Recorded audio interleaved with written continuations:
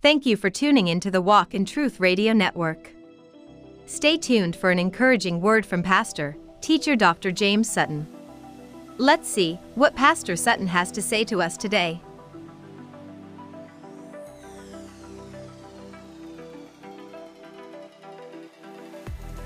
Hello, hello, hello. This is Pastor Jay. Glad to be with you today. Hope you guys are doing fine. And I hope you guys are enjoying your Thursday. As usual, I just want to come on right quick. Not going to be on long. I want to discuss something that I thought was quite interesting that was said to me. And some of you are actually being deceived by these teachings of novices. And just because they're loud and proud and able to turn a phrase, you're not going to scripture. A lot of people are weighing God's word based upon their experience. I want you to understand that that's called subjective. What you're doing is taking your experience and you're judging, analyzing, and deciding what's true and what's false in God's word. God's word is the measuring stick. God's word is the magnifying glass. God's word is the microscope. God's objective word judges, analyzes our subjective thoughts. And you say, where are you going with this? Well, in my class, there was someone who said, and I like discussing it over here with you guys, someone who said, we were talking about the prophets of old, Jeremiah, Isaiah, Ezekiel, and the discussion was in the book of Jeremiah. And we were talking about how what we see in prophecy then is not the same thing what we see now. What we see now is more fortune telling, divination, because it's always addressed to individuals. And again, you got these prophets that come on social media, but they all missed the pandemic, which was worldwide, and the scope of it. The prophets of old were exact. They were, there was no not understanding where they were coming from, because they did it for the benefit of the nation. Even if it was something that was kind of, you might consider something weird, like Ezekiel did a lot of weird stuff, but it was to be, like God said, a sign to the nation. So what he did as a sign is supposed to be understood, and understood, you're supposed to react to it. So you got Jeremiah, Ezekiel, and Daniel. Daniel's prophecy of the iron and the bronze and the different kingdoms that will come to chastise Israel has come true, with Rome being the last one, where the temple was destroyed. And today, as of today, it doesn't stand. So their level of worship is basically over. They only can do synagogue worship. They cannot do the worship of the Mosaic covenant. And so we were talking about the prophets of old, how in each era of the nation of Israel, and I'm going to say this, I'm going to keep saying to y'all, get this, the nation of Israel is not the church. We're supposed to learn from the nation of Israel. And one of the things we learned from the nation of Israel that's so simple is we need to stick close to God and do what God say. And sometimes what happens is you get a generation that understands it, and it doesn't really teach the next generation, and then before they slip up, fall. And then again, we don't worry about the wrath of God, because if you're saved, now that's a big if you're saved, sanctified, full of the Holy Ghost, the wrath of God is not in your vocabulary. God says he chastises those he loves. And then you're in Christ Jesus because he loves his son. He loves you for accepting his son as your Lord and Savior. So the wrath of God, if it's taught to you in a way as a person who's saved, that you're still concerned about the wrath of God, remember, he said God didn't give us a spirit of fear. And they use it so specific, like you're not supposed to be scared of people. That's really not it. There's no reason to fear God anymore, because you've come under the covenant of his son, the New Testament, which is not a performative covenant with you. He performed for you. He took the wrath that was deserved to be given to you. He died on the cross for you. He was raised for your justification. And again, you're scared. You're scared that when you do something, God's going to pour his wrath out on you. No, you need to have a conscience of sin, that an appreciation of what he's done for you on the cross. And when you have that appreciation, that'll actually help you stop sinning. There's no law that has ever stopped us from sinning. Go read Hebrews. It could never, ever take away sins. It could never perfect the man. All it could do is warn the man to the seriousness and the consequences of breaking God's law. And the breaking God's law is death. And now we know back with Adam that the death that was broken was the relationship, and the body began to decay. Right. And it was so the death that we know of, that we know of, is a process. The body is decaying, but the relationship was broken. That relationship that Adam had pre-fall was broken. No longer could God deal with Adam in the way he dealt with him before, but God covered him. And then he talked about, as we move down in the history, he gave them the Mosaic covenant, to which there were sacrifices, which was a shadow of the reality of Jesus. So you don't need to be practicing all that stuff called first fruits and stuff, because the real first fruit, the real offering, the real high priest, the real once and for all sacrifice has been done. And you need to just believe in that. And the more you believe and love what he did for you on the cross, you can walk in this thing called the power of the resurrection, knowing the power of this resurrection. And then you don't have to go to deliverance services. You just need to dive deeper into what was afforded to you at the cross. But I'm digressing. I'm going in a different direction. So, because I can't be on here long, this person said, well, and they always start off with their experience. They never start off with the word of God. They always start off with their experience. And they said, well, somebody came and told me about I was doing wrong. And I told them that we'll see if it's real, if it comes true. And it did come true. And I'm, as I'm listening, here we go with fortune. Here we go with the mysticism. Here we go with individual prophecies. You know, now again, remember what I said. We were talking about prophets that prophesy to nations that God has shown to be true. Even with Jeremiah doing, having to prophesy before and into the first part of the captivity of the Nebuchadnezzar, the Babylonians. He didn't want it to happen. It was so bad, and the people didn't receive him, that when a false prophet came along and prophesied that it wasn't going to happen, you know what he said? He said, amen. He wanted to be wrong. Who would want to prophesy the truth and it be negative? And see, therefore, just like then, just like now, there's a group of people when God is coming to correct and give an opportunity for change through corrections, which the word of God says that's what it's for. We don't want to accept it because you don't want to be corrected. You want to say what you're doing is fine. Where you worship is fine. Following the traditions of your church is fine. And God's trying to send prophets into the land and say, no, I don't like that. No, that's man-centered. No, it's not about me. It's all about you. It's all about your pastor. It's never about me. It's all about enriching the clergy.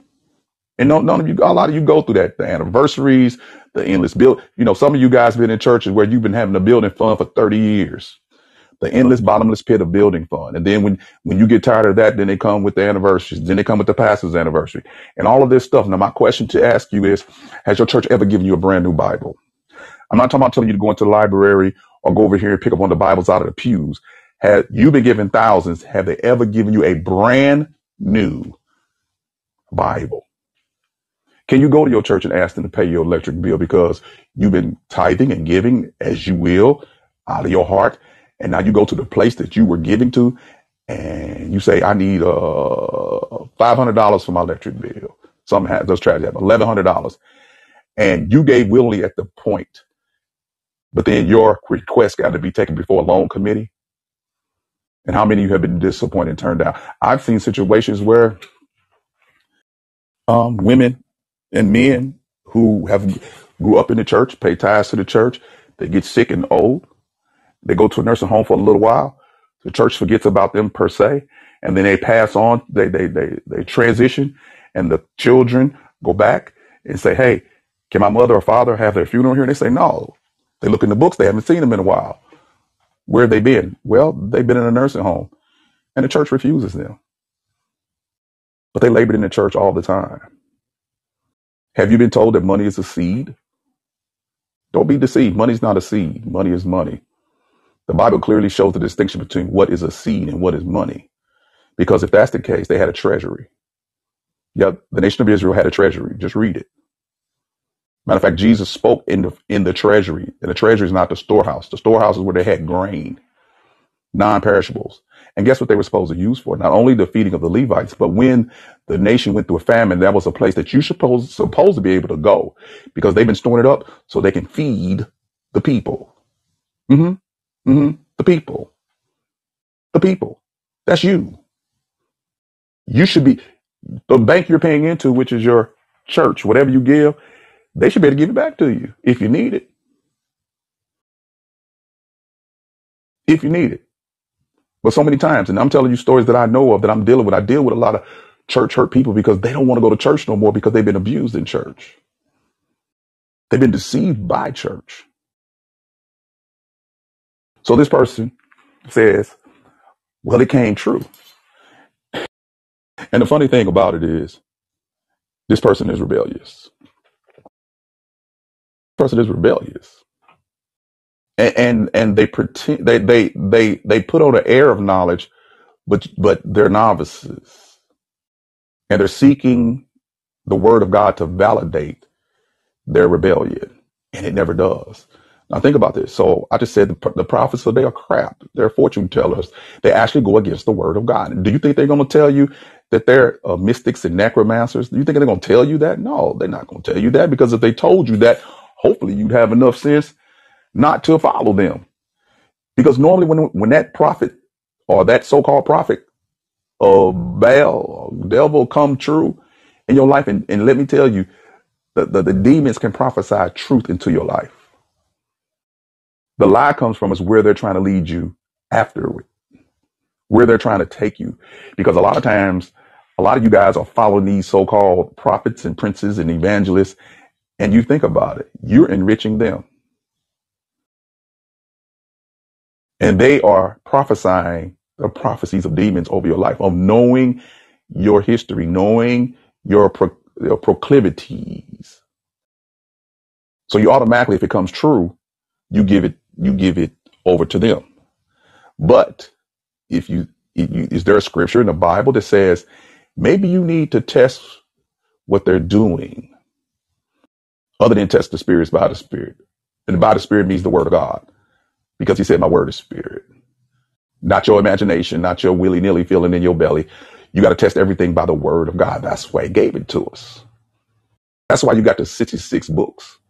So you could test everything. 4,000 years of history of God dealing with mankind and the nation of Israel. And then after that, the church.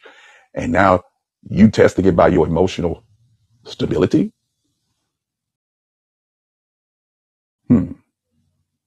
So they said, they said the person told about their rebellion, and that was true. I mean, if you dealt with them on a day-to-day basis and dealt with them, you see that they're that way now. That's not a prophecy. Real discerning people who have honed their skins, who have practiced discernment, can see just the rebellion. The rebellion is easy to spot out, but it's always cloaked behind a smile. It's cloaked with greetings. It's cloaked behind a hug. Actions are always rebellion.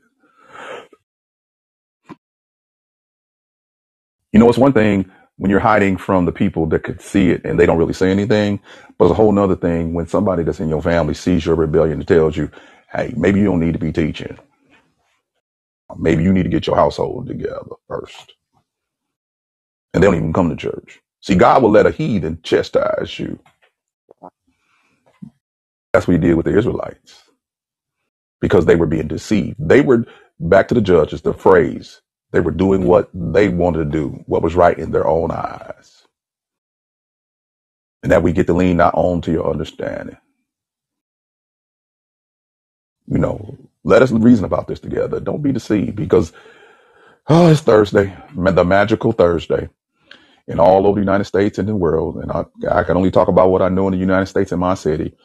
There's at least 6 billboards around here with the deliverance service invitation.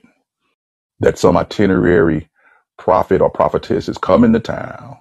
Santa Claus is coming to town, and they're going to tell you everything, and they're going to tell you that, and you already know. Make sure you take your checkbook and make sure you go to the ATM, because the greater the seed, the money, the greater the profit, and or the prophecy, and then it usually ends up with it. Yours is coming. Now you didn't bless them now, but yours is coming. Yours is coming, but they leave town, and then when yours don't come, then what do? You have no recourse, because that person might not be back till next year, and by then you done gave money to other prophets, fake prophets and stuff, and you don't have anything to show for dealing with them. But you say, well, Pastor, it came true. hmm So now what do you do? That's the question. If it comes true, now what do you do? And you got to ask yourself, if it comes true, does that give you the inclination to keep going back? Look for them. Start following them on their Facebook page. Start following them on their YouTube page. Start pouring into them even the more, because you got a true prophecy. And you're following them, and you're buying their perfume, and you're buying their cologne. You're buying their prayer cloths. You making sure that every time they ask for some money, you go ahead and give it to them, because that prophecy that they told was true. So I said to the person, I said, even though it comes true, the Bible teaches us that you must test it. That even though it comes true, it may be a demon, or it may be somebody, it may be leading you away from the true and living God, and God is testing you. Do you know what this person said? Show it to me in the Bible. Now you got to remember, they came to me with their experience that they believe is godly. I don't do nothing but talk scripture. That's my measuring stick. That's my glass. I'm looking through scripture. I say, yeah, there's a scripture in the Bible that gives you the scenario where a prophecy may come true, and God says it doesn't mean anything, because it could be leading you into false gods. And the false god that most of them leading you to now is not Moloch, or they're leading to themselves. And if they're false teachers and false prophets, they're not going to tell you that. They're going to tell you that they have this great connection to God. This is what you look for. God always listens. Now, think about this. God always listens to me. Just dwell on that for a second. God always listens to me. Who are you? What I see with the prophets is the prophets are praying to God to get this burden off of them, but they have to do it because they're chosen by God and energized by God. And God said, you listen to me and tell the people what I want you to say.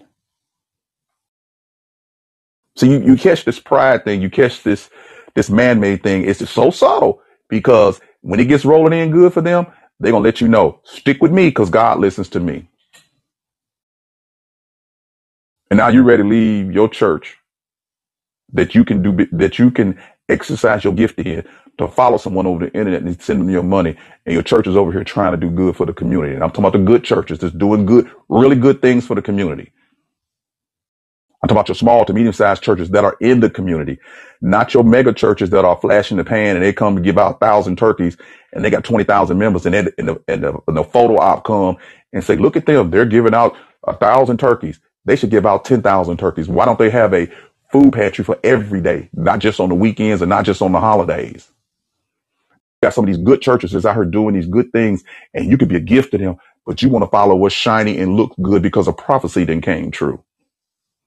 And I know you wait for, Pastor, where does it say that even if a prophecy come true? You know what? I am glad that you asked. We're going to go, and I want you to get it out of whatever version you have. You got your Bibles?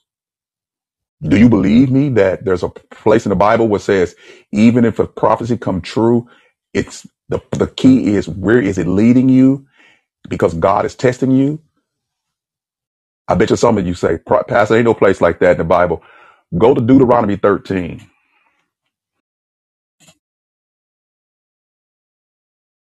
Deuteronomy 13. And I'm going to play it for you. I'm not going to even read it. I'm going to play it for you. All right? You ready? Deuteronomy 13. I'm not going to tell you what verse. You might already have it. Deuteronomy 13. And as they say, when you get it, say amen. All right, Deuteronomy 13. I'm going to get ready to play it. Here it go. And I'm playing out of ESV. Now check this out. Verses 1 to 5.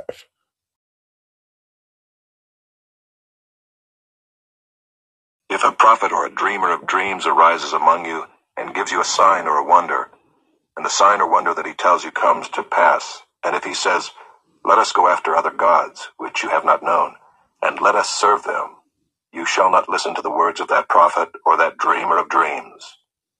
The Lord your God is testing you to know whether you love the Lord your God with all your heart and with all your soul. You shall walk after the Lord your God and fear him and keep his commandments and obey his voice, and you shall serve him and hold fast to him. There it is. Now think about it. It comes true. Where are they taking you? Are they taking you to the cross and they are taking you to the victory of the resurrection? Or are they slowly reeling you in to follow them? Only you know this. And now you see that the God is testing you. See, back then it was to follow Moloch and the rest of it. But for today, 2023, it's following individuals. Yeah, if they told you they was followed, that you was followed a bull-headed, 10-breasted, calf-footed statue, you'd run from that. But see, Satan is smart. He doesn't need you to follow that when the spirit of that is behind that person that has told you this prophecy. It's taking you away from the God. It's taking you away from the church that you serve in.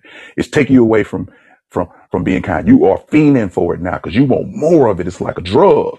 And you know that to get that drug, guess you got to do just like the drug pusher. They got to present it, feed you a little bit, and then and then when you get hooked, and then you coming back. You coming back. You coming back. You coming back every weekend. Every weekend you're going to somebody delivering service. Every weekend you're pouring your good hard-earned money into these systems that are leading you away from God. You are this person telling you they need to go to Africa and you have paying for it and you can't even go down the street. They're taking your bill money. They're taking your rent money. They're taking everything from you and they're telling you, you're going to get yours, sister. You're going to get yours, brother. And this is more for the sisters because the sisters fall for it more than the brothers. That's just a fact. Everybody knows that. Because they're appealing to your emotions. They're appealing to your emotions. They're appealing to, you might be having a situation with your man and your family, your husband, your kids, your job, your friends, or your health. They know this and they can sense that. And if they just cast a bigger net because of the internet, they can convince you to come. They talking loud. They're using scripture out of context. They're telling you stuff. And again, you're falling for it because guess what? They told you when they came to your town and that prophecy came true. And now you hunting them down with a flashlight in the daytime. Some of y'all know that saying. You hunt them down like with a flashlight in the daytime. You looking because you want more of what they said. You don't understand the covenants with an S and the progression of the covenants towards Jesus and the spiritual covenant. Spiritual promises that are better. When you read Hebrews, you'll find out better promises, better covenant, all of that, better sacrifice once and for all. And you keep running back to sacrifice them all over again because you keep running to these false teachers, these false prophets. You can't understand that the land contract with Israel is not the contract of the church. That's what to make the church is much better than Israel because the land contract with Israel is something to look at, something to touch, and something to feel, crops and things growing and that kind of situation where the blessings of God that are for the body of Christ. Yes, you can get the common blessings of riches. That's common to God. He said the earth is his and the fullness thereof and all the gold is his and all the silver. Everything is God's. So the common blessing of riches is nothing for God. He gave it to Solomon and Solomon messed up. See, I taught the difference between common grace and salvific grace. Say it, salvific grace. Salvific grace and its promises and blessings and I'm going to tell you where you can find them concentrated in Ephesians chapter 1. Read all of it. Take your time. Digest it. Verse by verse in context. One thing you're going to notice there's adoption, redemption, forgiveness of sins, an inheritance, and a promise sealed Holy Spirit that will seal you to the day of redemption. And then in Romans, it talks about knowing the power of the resurrection. Guess where you get all of that? In Christ Jesus. Because in Ephesians chapter 2, it talks about the way it gives you the good that you have, and then it goes into what you've been delivered from. All of chapter 1 tells you the good that you have in Christ Jesus. Those of us who are saved, sanctified, full of the Holy Ghost, no matter what financial, economic, social condition that we're in, all over the world, we have this. Those who are rich and don't have Christ don't have this. Those who are poor that don't have Christ don't have this. This is only for blood-bought brothers and sisters. So why you need a prophecy?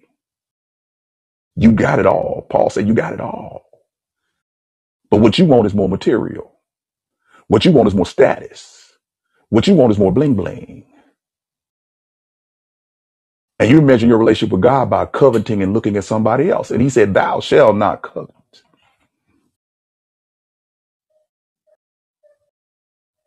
Where's that prophecy sending you?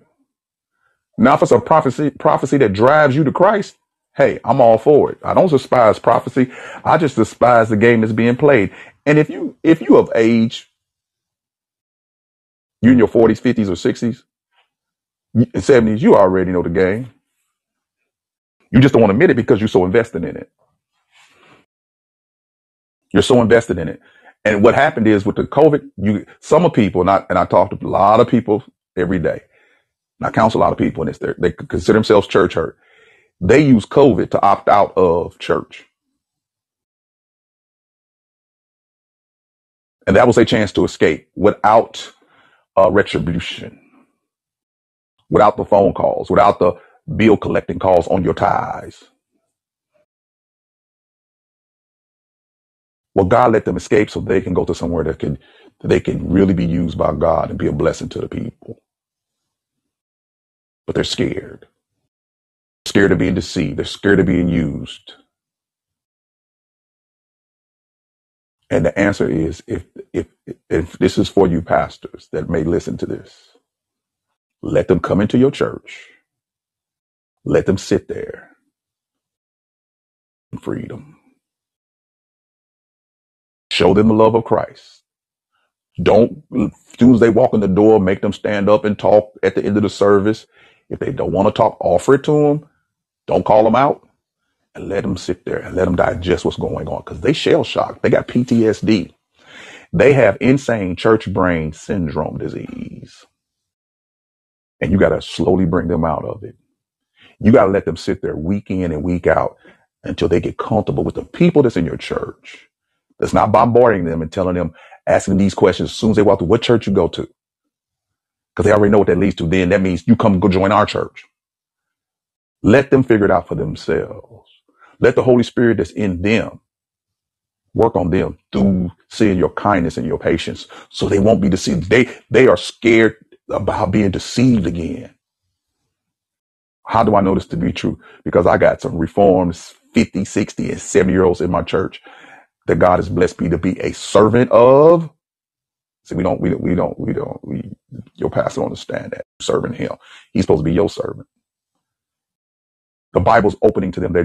They're saying they never had their eyes opened. And it's not me opening their eyes. I'm just teaching line by line and verse by verse, explaining it to them, expounding it to them, properly using it, not to control them, but to free them. Come a little closer. And this is just interesting for me. Now, I ain't telling you to do this with your pastor. We don't even have offering time.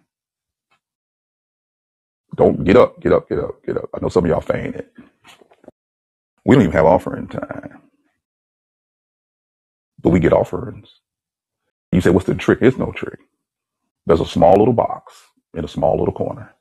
It's not decorated at all. It's just a wooden box with a slit in it. And it has a little lock on it. And my motto is,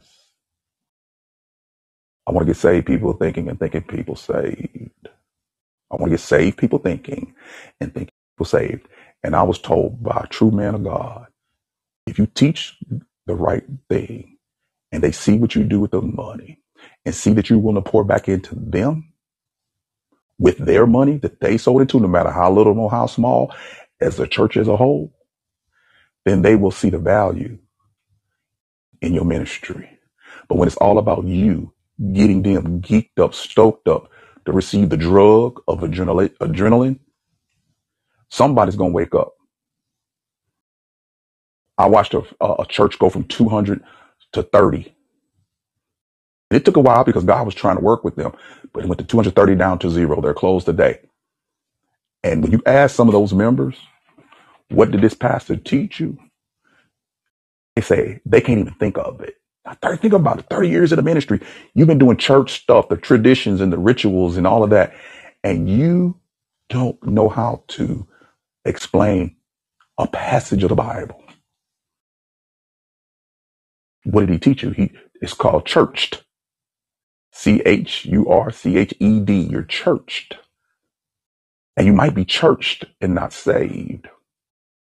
I'm going to suggest a reading for you. You can get it on YouTube. It's called The Screw Tape Letters by C.S. Lewis. Please listen to that. Please take a listen to that. And I'm not going to tell you what it's about, but it's worth listening to. C.S. Lewis is a very bright Christian writer. And those who have discernment will get what the letters are about. You're going to see the enemy, how it decides to deceive us. See, the enemy can deceive you because you're churched. You go after the religion, you go after tradition, you go after all the things that the trappings of church has, and they never push you to a personal relationship. Have you been told that you always got to go through them to get to God? Well, what did Jesus die for? The middle wall was broken down. There's nothing between you and Jesus, between you and God the Father, except you. The blood is covered, and now you can come boldly before the throne of grace. But they'll preach the throne of grace that you can come to, and then tell you can't come to God unless you come through them. You want to start a ministry God has put on your heart. You have got on your heart. You want to try something that's good and godly for the people. And God has put it on your heart. And you're going to go to them for confirmation. You go ask the lesser for the greater put on your heart. So many ministries end up in the graveyard because they were waiting on that pastor or that prophet or that evangelist or that apostle to give them the green light to do something God has told them to do. Do it. Try it. If it's not for you, God is not going to punish you. If you're doing something that's good, you worried about God punishing you? You worried about the wrath of God coming down on you, and you're trying to feed the homeless? You're trying to clothe the naked? You're trying to take care of the elderly? And you're looking for approval?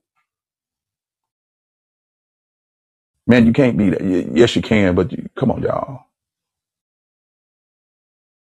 The church every corner, but it ain't God's church every corner.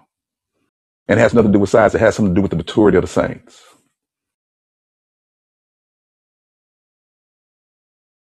Again, ask yourself, you belong to a church? Have they given you a brand new spanking Bible? Do you have access to everything your pastor studies from? Or does he kind of keep that a secret? Any book I buy them. We don't have 15 different funds. We have one fund. And out of that fund, we fund everything we do. And we do a lot. They get every reading material I get. If they want it, they can have it. And guess what? It comes out of what they've been giving. We don't create an extra fund to do anything. Even when we have our banquets to celebrate the work. Here you go. We celebrate the work that we have done. We don't have them every year if I feel that we haven't reached our goal as far as the work towards the community. So what are we celebrating? Just to be celebrating to make it a tradition? No. We celebrate when we've actually wholeheartedly done the work. The Bible tells us if you grab hold to this plow, the plow that I'm talking about, and look back, you're not fit for service. You're asking God to use you. I just did some on my YouTube page, Walk in Truth Radio Network YouTube page, and it's on Facebook too, and on Instagram, Walk _ in Truth, Dr. James Sutton. I just did something on being fit for service, and I'm actually doing a 2-part series on breaking generational curses once and for all, because they keep running back. The part where it talks about the generational curse to the third and fourth generation. But if you notice, they never read the next verse when God says he's going to bless you for 1,000 if you obey him. And then you go to Ezekiel chapter 18 and read that. And he says, no longer am I going to do this. But the only problem is the trick. It's not a really trick, but if you pay attention to what he says, he says, no longer I'm going to hold the things against the Father, against the Son. He goes into this thing of if you do right, if your father does wrong, if you do right, your right is going to be accounted to you. Then it says something that threw me. It said, if you do right and then do wrong, your right is not going to count for you. You're still going to die. You can't win. See, the old system, Mosaic system, there is no winning. It was supposed to drive you to Christ, drive you to the Messiah, drive you to the one who kept the commandments, who did what was right, who was holy enough to be the once and for all sacrifice. We're blessed for 1,000 generations, not because of our work, because of his work. We could, it's point out there, do it and see what happens. The Old Testament is Jesus Christ concealed. The Gospels are Jesus Christ revealed. And the epistles are Jesus Christ and the Old Testament explained. And in the epistles, it says, there's none righteous, no, not one. There's none that seeketh after God. And then we get to Romans 3:23, and it says, we have all sinned and fall short of the glory of God. And then Paul says, oh, what a wretched man that I am. Who can save me? And then in Romans 2:3 and 4, it says, don't you think that God is slack or slow? And I'm paraphrasing now, is slow. But don't you know that the goodness of God of forbearing your sins and giving you an opportunity to repent should lead you to repentance, a change of direction? And you can only change direction if you're in Christ Jesus. The law can only punish, but Christ can save. And your love of who saved you will drive you to do what's good, right, and holy. You know the song, Love Should Have Brought You Home Last Night? Love leads you to Christ. But it only leads you to Christ if you understand the condemnation that you're under. That's in Ephesians chapter 2. All that you can have in Ephesians chapter 1 only comes when you understand right now, if you don't believe in Christ, the way he said, the way he wants, and the way he has put it in the Bible, not this 2023 where you're compromising the word of God. He even says in John, read John 3:16, read John 3:17, read John 3:18 and 19. And it says that they are condemned already because they don't believe, because their deeds are evil. Believe in what? The truth about Christ. Yes, God is love, but he is also righteous and holy and just when he pours out his wrath on those who reject the love of his son. You don't go to hell necessarily because you are a sinner and be disobedient.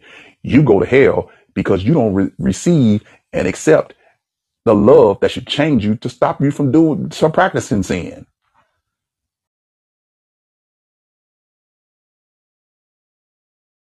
You can be free. You can be delivered just by believing the truth. But they keep taking you back. They keep taking you across the salvation of the gospel and taking you back behind the veil of the Old Testament.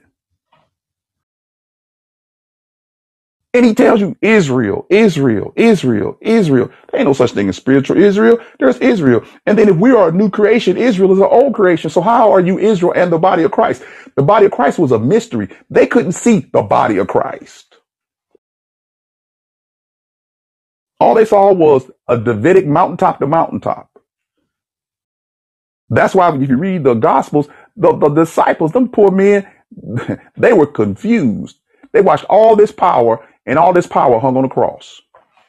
And they didn't understand. The power that they saw was nothing compared to what he achieved by going to the cross for you. He broke every curse, every chain, everything at that cross. And you keep going back behind the veil, in front of the veil. And let these pastors put the veil on you to have to come through them. See, I preach freedom. That's been the keynote speak, the keynote word from the Egyptian captivity. Let my people go. Whatever's holding you back, well, even if it's your pastor, get away. There is a church that will teach you freedom, will teach you the word of God, line by line, verse by verse, verses jumping all over the place, where you will get a whole book. It may take 2 years to teach one book, but you'll get a thorough grounding understanding. And then the Bible will become smaller to you. The Bible will not be a mystery to you, and you will be less likely to be deceived.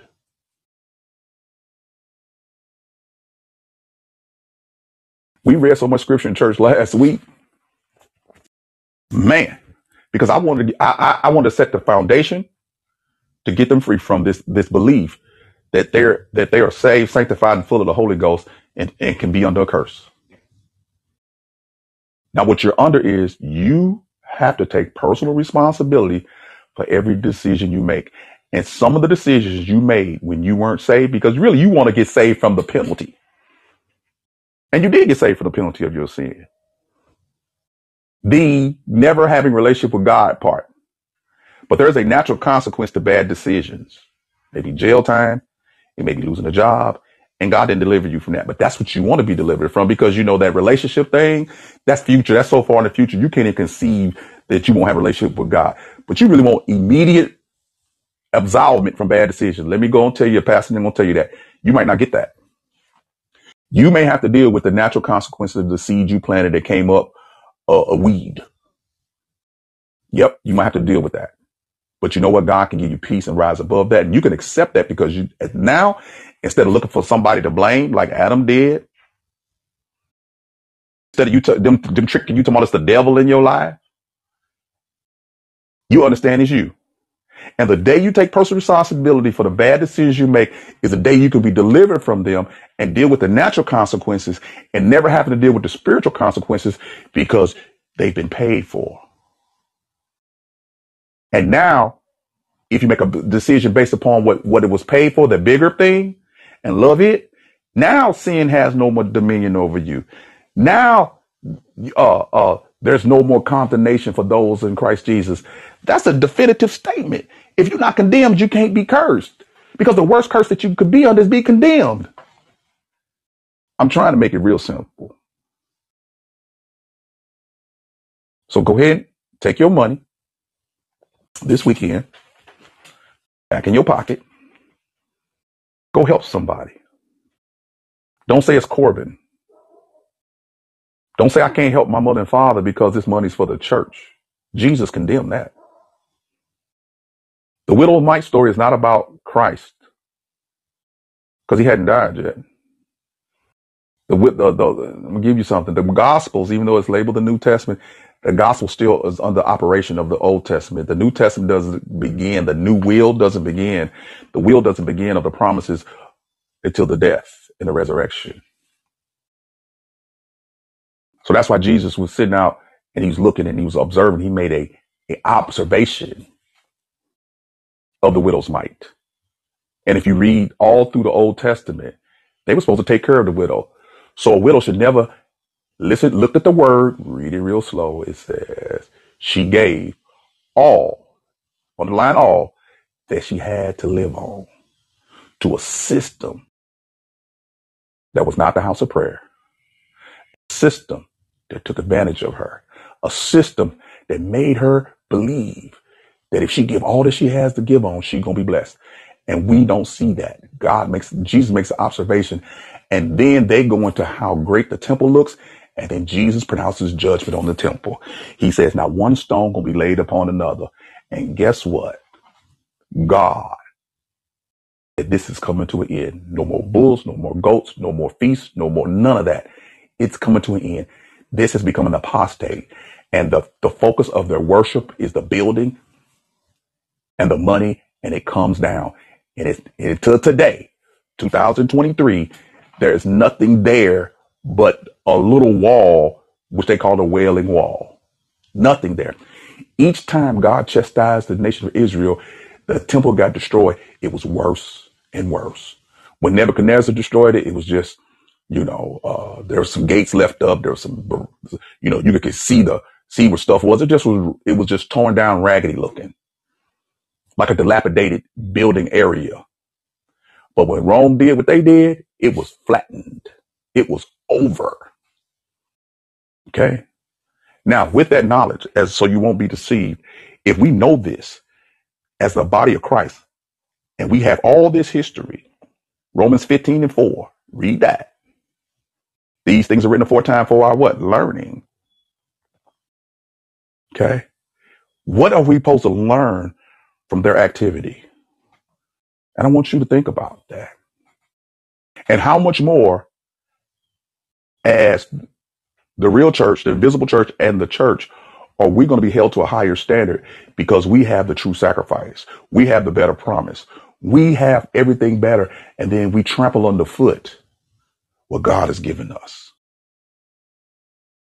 Act like them, chasing after the world, trying to be carnival type atmosphere in the church. The carnival, maybe somebody catch it, carnival. It comes out of the word, same thing, word carnal.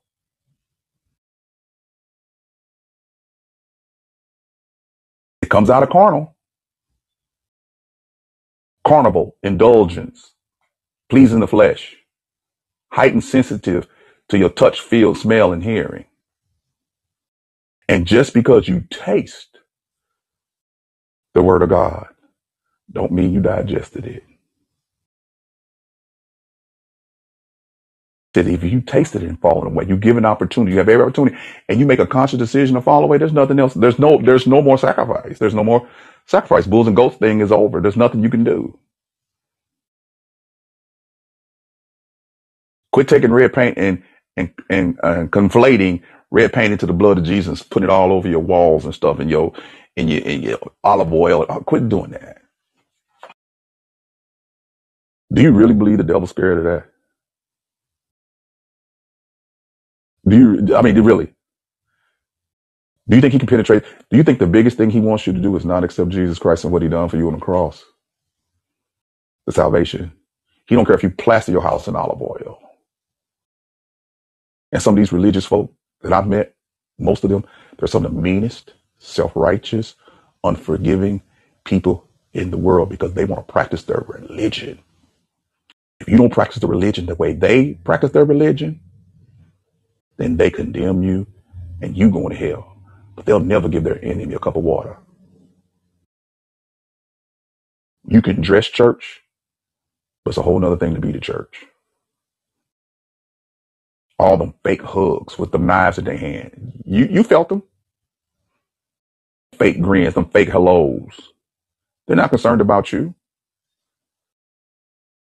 All they're concerned about is did you put your tithe in? Pastor calling you before you go on vacation. Did you send your tithe in? Excuse me? You can't wait till I get back. What's going to happen to me if I don't send my tithe in? See, that's the deception. They'll never. Some of them will say it, but most of them won't.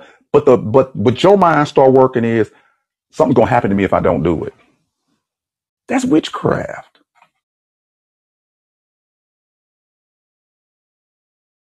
Only thing I can guarantee, if you don't accept the Lord and Jesus Christ as your Savior, you are condemned to hell. I can guarantee that. Unless you come up through the narrow gate, you're condemned to hell. I don't care what they say. Okay? You're making choices. And either you make the choice using the word of God as your boundary and your measuring stick, and you still making choices based upon you distorting the word of God and doing what you want to do and coming the way you want to come and all that stuff. And yes, liars, thieves, fornicators, will not enter into the kingdom of heaven. The practices of those things are in the kingdom of heaven. I'd even say homosexuals. So you can't say I went with that like most of them do. Fornicators, thieves, liars, adulterers, and homosexuals. I don't care what they tell you. The gospel is inclusion of the gospel of the devil. hmm Yeah, God is love, but there's some things that he hates. Read what he hates. See, even his hate is holy because he is holy. His wrath is holy because he is holy. And his forgiveness is holy because he is holy. But you need to turn. Heterosexual fornicators need to turn. Okay? How do I know? Because I was one of them. I was the chief of sinners. Yeah. So that's why I know you can turn when you realize the danger that you've been delivered from. If I say the word chemotherapy, you know that's a therapy for people who have cancer. But guess what? When I say chemotherapy, somebody that got cancer, they look at that as their lifeline. They look at that as their lifeline. So Thursday, I don't know what time it is where you at in the United States or around the world, but I tell you what, go to God in prayer and test what I'm saying by the scripture in context. Some of you don't understand what the word context means. Please look it up. Context, context, context, context.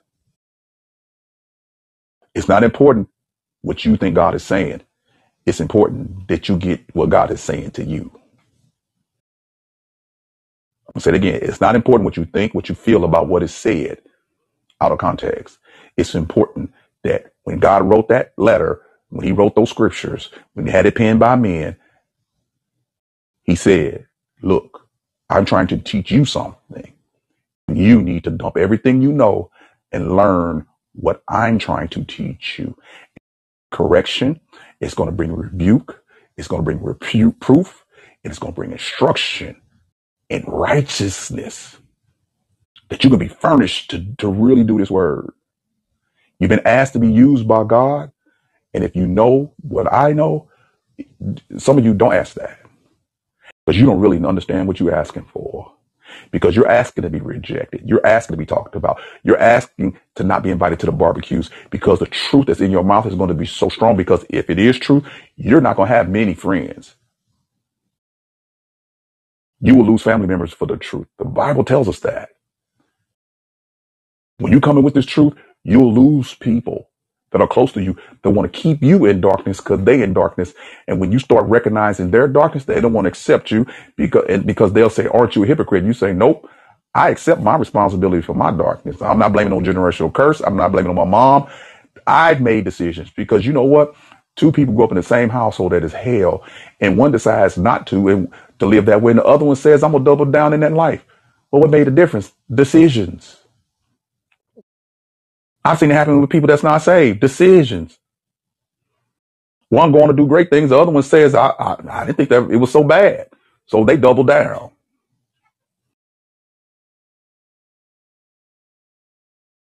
I had one person say to their mother that she had two children by different fathers.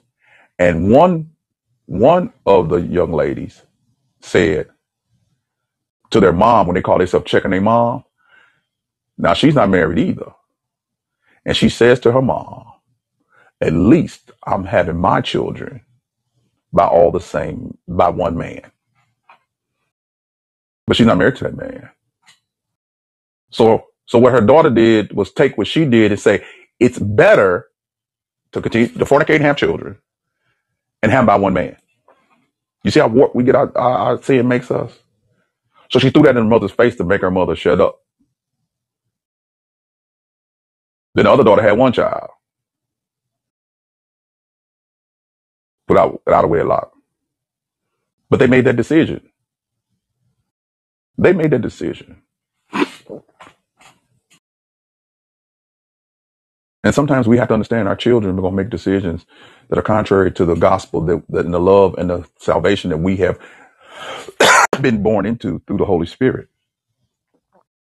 And they remember when. And that's just a consequence of your decisions. And it has ripple effects in their life, but it can change. So the change thing that happened to you, that changed whenever you change, whether it was 40, 50, 30, whatever that started you on the right path, the same God can do to them. You just be, even if rejected, what God has called you to be in front of them. Don't be of God and then gossiping on the phone and they see it. Because at that point, you're even worse off because you become their stumbling block. Some of you believe that you checking the thing, coming to church, you got one attitude when you come to church. And if I talk to your family, which I've done with several, because some of these times these children get so frustrated with their parents being double-minded and being a hypocrite, they come and tell me.